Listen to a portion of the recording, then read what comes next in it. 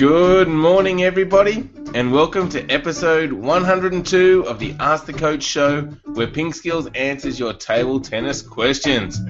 Today is Technique Tuesday, so Alois will talk about an important skill that you should be working on. We'll also talk about Mima Ito and her amazing game, and we'll also discuss why players wipe their hands at the net, a problem many people are facing when playing doubles, and overcoming heavy pushes. As always, Super Coach Alois Rosario is here with me to answer your questions. Welcome, Alois. Morning, Jeff. And an interesting show, and we're going to start Technique Tuesday. Let's see how that goes today. Yes, indeed, Technique Tuesday. So everybody give us some feedback on the different segments and let us know what's good, what's not, and if you've got any ideas for other segments. Exciting times, Alois. Yeah, it is. It is. The Ask Coach show is, taking over the world. Indeed. All right. So the previous Pink Skillers question of the day, Alois, was, is the rest of the world catching up to China? What are your thoughts? Yeah, I have a little feeling that they are. I have a little feeling that, maybe with so many other sports now being introduced to China, that maybe the rest of the world will have a bit of a chance, because perhaps all of their best athletes aren't going into table tennis. In the past, we used to always think that that was their major sport, the sport that they played all the time. But looking at Chinese media and that sort of thing, it doesn't appear that way anymore. It doesn't appear that table tennis is the premier sport there. So it'll be interesting over the next few years as to how that develops. The other thing is that, Zheng Zhike and Ma Long struggled at times during the German Open. So are they starting to come back to the pack? Who knows? We'll see over the next couple of years. But I just get this little feeling that maybe the rest of the world has got a little bit of a sniff. I mean, don't forget, they've still got, Fan Zhendong coming through and all that sort of stuff. But, yeah, let's see. Yeah, interesting. We will see, and we've got the Worlds coming up, and then in a couple of years we'll see how the younger players are progressing. At the moment, Alois, I'm going to say they're not really making big gains. But let's keep a close eye on it and see what happens in the future. All right. Now, the Pink Skillers question for today is, what age did you start playing table tennis? So jump on to our website, www.pinkskills.com, and leave a comment to let us know, what age did you start playing table tennis? All right, now, Alois, it is time for Technique Tuesday. What are we going to talk about today? Well, Technique Tuesday. Yes, interesting. So I thought today we'd talk about the flick, just because over the last probably a couple of months, I've just sort of had a better feeling about the flick and the stroke and teaching the flick. So one thing that I've started to feel a lot more is that when we're teaching the flick, to really open up that bat at the start, and it's almost like you're pushing the ball forward first and then going over it. So rather than even just doing a little topspin, there's more of that pushing forward type of stroke, and really opening out, especially on the forehand, really opening out the wrist a lot. So by opening out the wrist, you can then allow it to come through. So you're now using your wrist this way, and you're starting to be able to generate a little bit more speed and a little bit more power that way. So try that technique with the flick. So really open out your racket, open up the bat, push forward on the ball, and then go over the ball. I think it's a little bit why the backhand flick always seems a bit easier, because the wrist is naturally working that way on the backhand, so it's coming forward this way to be able to flick. So with the forehand flick as well now, just really try to open the angle of your wrist up that way so that you can come forward on the ball when you're making the flick. It's a interesting little way to approach it, and give it a try yourself and see how that works for you, especially with the forehand flick. Excellent advice there, Alois. Interesting to just get that slightly different perspective, and yeah, get out there, everybody, and try using your wrist as Alois described, and see what results you get. Yeah. All right. I remember there was a Chinese player quite a few years ago now, Ma Wenger. Ma Wenger had an incredible flick, and I remember watching him play, and at the time, I remember copying what he was doing and the feeling that he had, and it really felt right, and it really felt good when I was flicking the way that Ma Wenger was flicking. He had, and now thinking back about it all, I think that was the real key for Ma Wenger's flick. If you go back and do a bit of a search on YouTube, I'm sure there's plenty of footage of Ma Wenger, Chinese player, of course. And just watch his forehand flick in particular at the time. He used to really almost smash the ball with his flick. So yeah, take a look at that. Indeed. All right, let's move on to some questions, Alois. First one is from Daniel, who's jumped on using the Google Q&A app and asked a question. So thanks for that, Daniel. He's said, "Hey, thank you all for the great information, guys." And he says, "I am a penhole player, and I play at a club, and I've been told that I need to return the ball more to extend the rally. But my issue is that I serve and wait for my third ball, and then I usually do a forehand topspin with a ton of power. Is this wrong?" It's only wrong if it's missing. So Daniel, if you're making 70% or 80% of those shots, then it's okay. But perhaps people are seeing that you are a little bit more erratic than that. Maybe it's only a 50-50 proposition of your forehand topspin going on or less.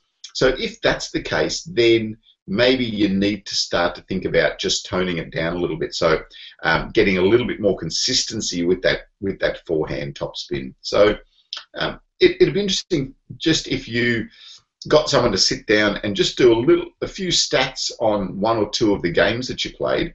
All you need to mark down is did my forehand topspin go on or off, and just see, have a look at the percentage of shots that you're making on the third ball there.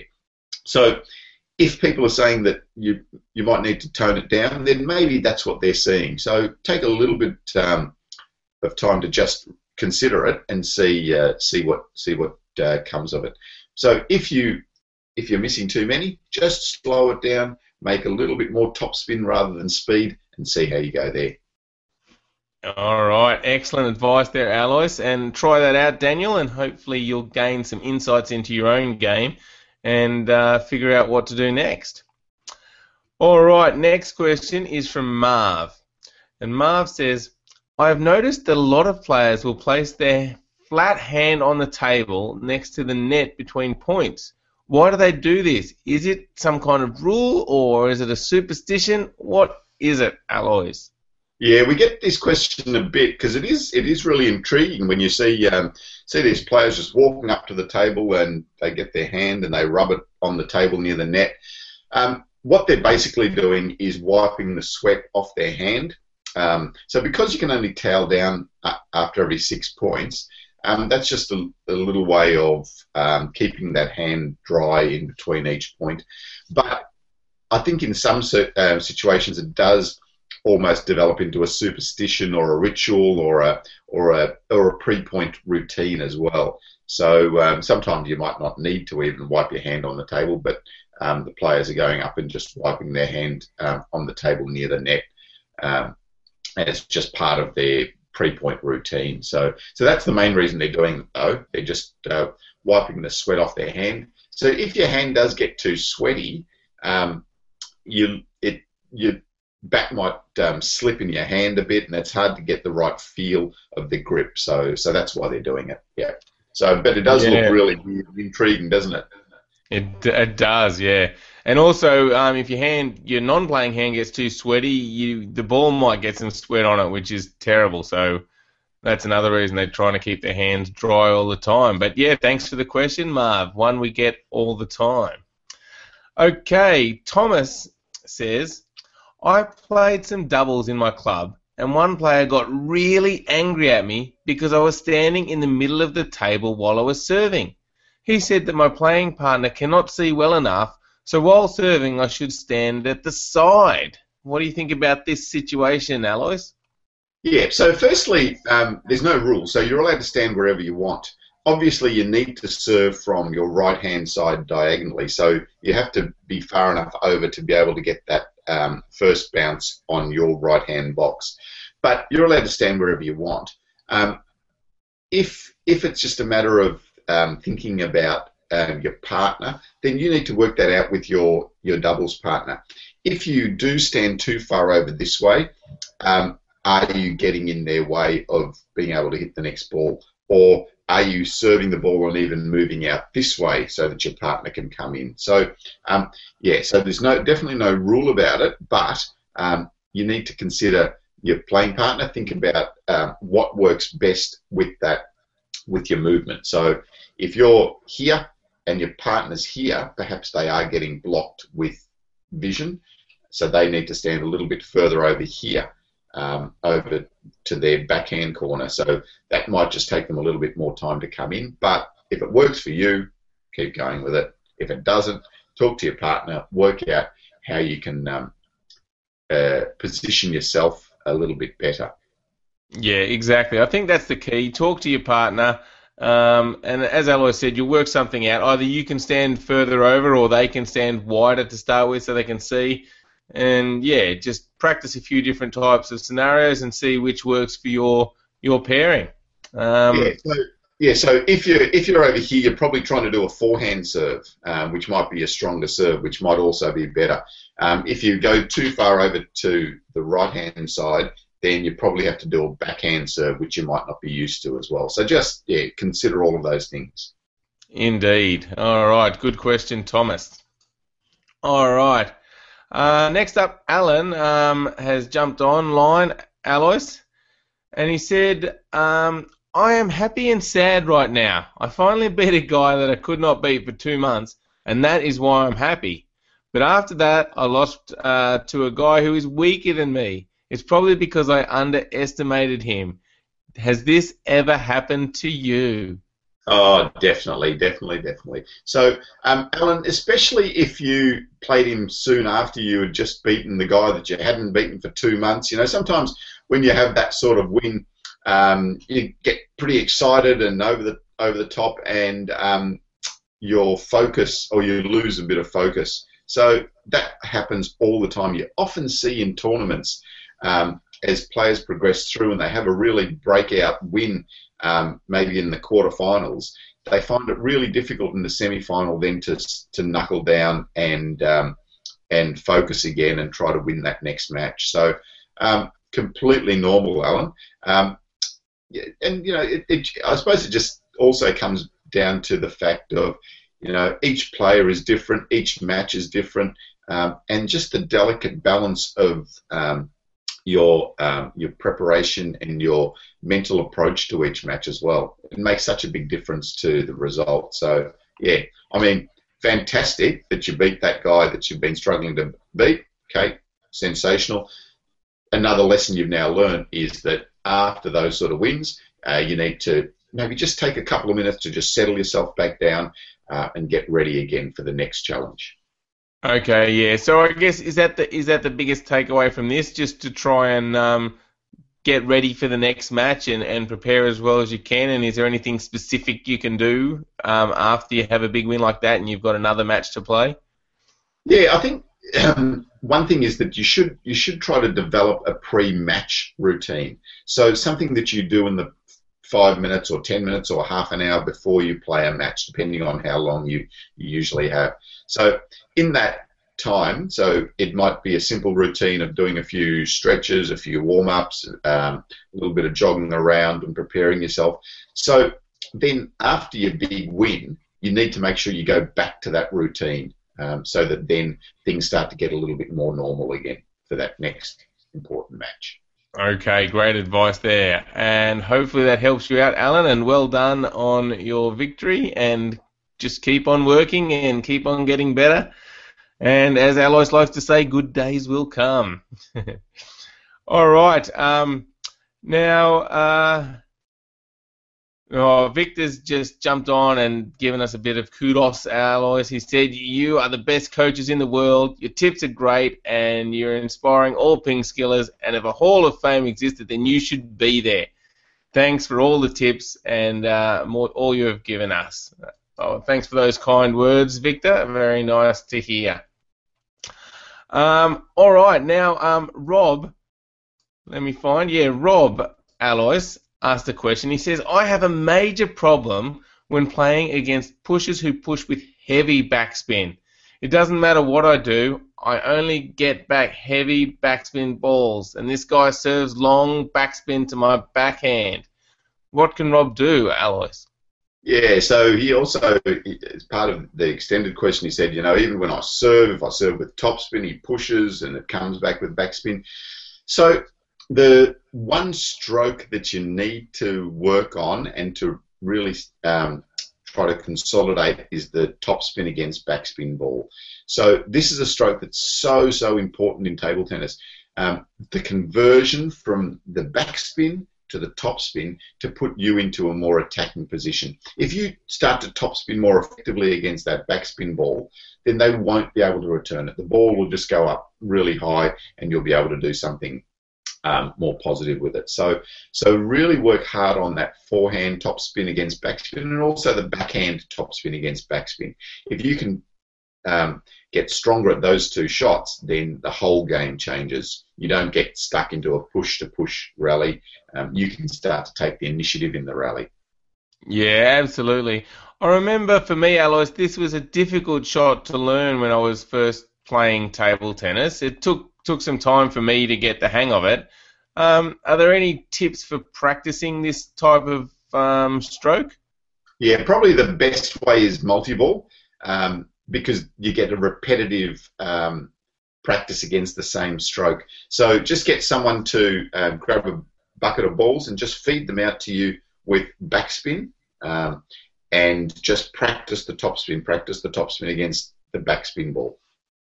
Excellent. All right, well, good luck with that, Rob. Keep working on that, and then as Alois said, once you get that shot mastered, the game will totally change for you and you'll have so many more options.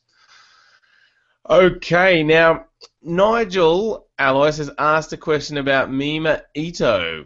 He says, what areas of her table tennis game can Ito Mimo work on in the coming years?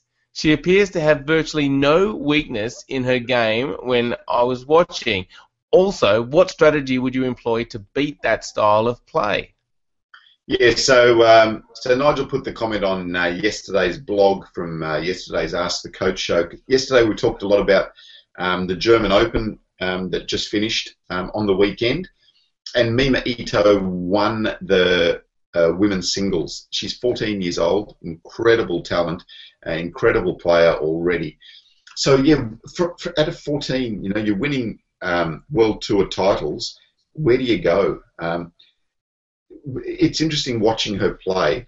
I mean, she looks fantastic. When the ball's coming fast at her and it's in her zone, she does look incredibly good and almost unbeatable. The one thing that I think is a hole in her game at the moment is the ball that is a little bit shorter on the table with more topspin. So she often struggles to come in and play that block or that attack off that sort of ball. So perhaps if I was giving her advice, and she doesn't need too much advice, but just moving in and out a little bit more and being able to press on that shorter topspin ball when her opponent plays that sort of variation. So yeah, I mean, her lateral movement is fantastic. Even though she's so short, she covers the table really well. But yeah, just that in and out movement, especially off that heavy topspin ball that lands about half table, is the one that I saw Patricia Solya giving her some problems with initially. Excellent. Yeah, it's going to be interesting to watch her progress, Alois, and see if this win takes her on to bigger and better things. And especially with the Worlds just around the corner, it's going to make for interesting viewing. Yeah, I mean, I don't really expect a lot of her at the World Championships. I think it'll still be a big occasion for her. And don't forget the big Chinese players are coming into that event. So, but it will be interesting to see her progress over the next couple of years for sure. We've seen a few young players, probably not this young, that, can fade out as well. I mean, lots happen. I mean, think about it. She's a 14-year-old girl. There's so much happening in a 14-year-old's life. So over the next couple of years, she looks completely focused and all that sort of stuff. So I expect that she'll just progress and become one of the top players in the world on the ranking list. But just give her a little bit of time, give her a little bit of leeway because, table tennis does take a lot of time. And just to get those few extra points from where she is now to where Ding Ning is, it just takes time. It just doesn't happen in a few months. Indeed. Okay, well, Victor's just asked another question related to that, Alois, which is who is the best player right now? Yeah, I think we talked about this a little bit the other day. So, in the men's, probably Ma Long. In the women's, I think Ding Ning. Will they win the Worlds? Who knows? Zhang Jike is strong in big matches against Ma Long. Li Jiajia has also proved herself to be strong winning the last Olympics. So, yeah, but I think Ding Ning and Ma Long are the strongest players at the moment. Indeed, yeah, I'd have to agree with that, Alois. Well, that wraps up show 102. Go to our website, pingskills.com, and leave a comment to answer the Ping Skillers question of the day, and leave any thoughts on our new segment, Technique Tuesday. We're always open to advice. And if you haven't, while you're there, sign up for our free newsletter. Lots of great table tennis tips we send out on a weekly basis. So thank you, everybody, for watching, and thank you, Alois. Thanks, Jeff, and have a great day, Ping Skillers, and let's work on that flick and see how that flick works for you. Indeed. See you, everyone.